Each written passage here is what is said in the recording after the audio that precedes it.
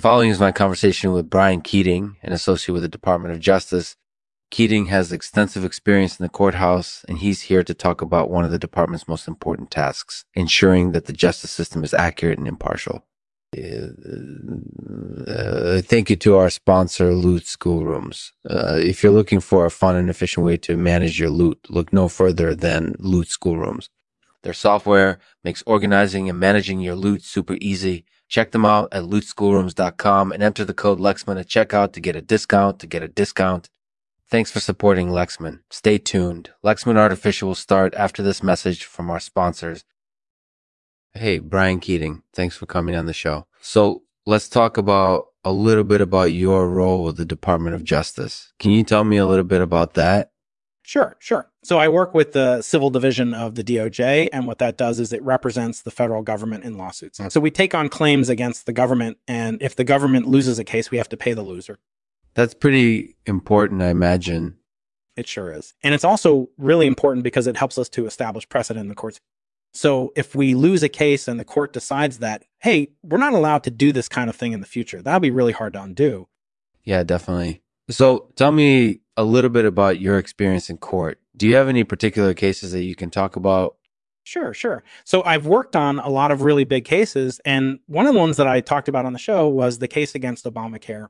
We represented the plaintiffs in that case, and we ultimately lost that case. But at least we got people's attention, and now it's a little harder for Congress to pass laws without paying attention to what judges are saying about them. That's definitely true. And I think another example of something you were involved in was the prosecution of Martha Stewart. Can you tell me a little bit about that? Yeah, so that was back in 2004 or 2005, and she was charged with conspiracy, wire fraud, and obstruction of justice. Ultimately, she was convicted on all three charges and sentenced to 5 years in prison. But at least we proved her guilt and made an example out of her.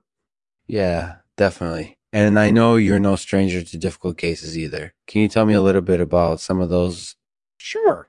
So one of the ones that I talked about on the show is the DOJ's effort to make sure the justice system is accurate and impartial. That can be tough because sometimes witnesses cooperate with the prosecution, but then decide later that they don't want to testify against their friends or family members, and that can be really difficult to deal with. Yeah, I can imagine that can be tough. And do you have any other examples of cases that were difficult for you to work on? Sure. So one of the other ones that I talked about was the case against Volkswagen. We represented the EPA in that case, and we ended up winning a $14 billion penalty against them. But at least we got them to pay for their sins. That's definitely true. And do you have any final thoughts or advice for people who are trying to make a career in the justice system? Sure. My advice would be to really specialize in one area of law and then really focus on learning as much as you can. And also to stay organized and keep track of the cases that you're involved in so that you don't get behind. One more question, if you don't mind. Do you have any thoughts on Undercountenance or the DOJ's efforts to combat it?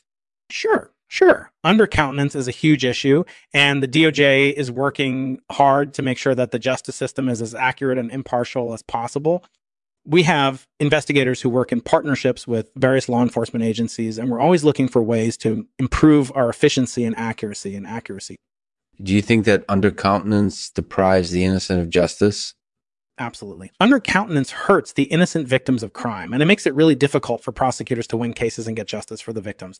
So I think it's something that the DOJ is concerned about, and we're always looking for ways to combat it. Thanks for asking. I really enjoyed speaking with you. Yeah, one more question. Do you think that the DOJ is doing a good job at combating Undercountenance? There's no question that the DOJ is concerned about Undercountenance, and we're always looking for ways to improve our efficiency and accuracy. I think the DOJ's efforts are progress-y, and I'm glad that they're active in trying to make sure that the justice system is as accurate and impartial as possible. Thanks for asking. I really enjoyed speaking with you. Do you think that the DOJ is too involved in politics? I haven't thought about that particular question, so I'm jealous that you get to ask me.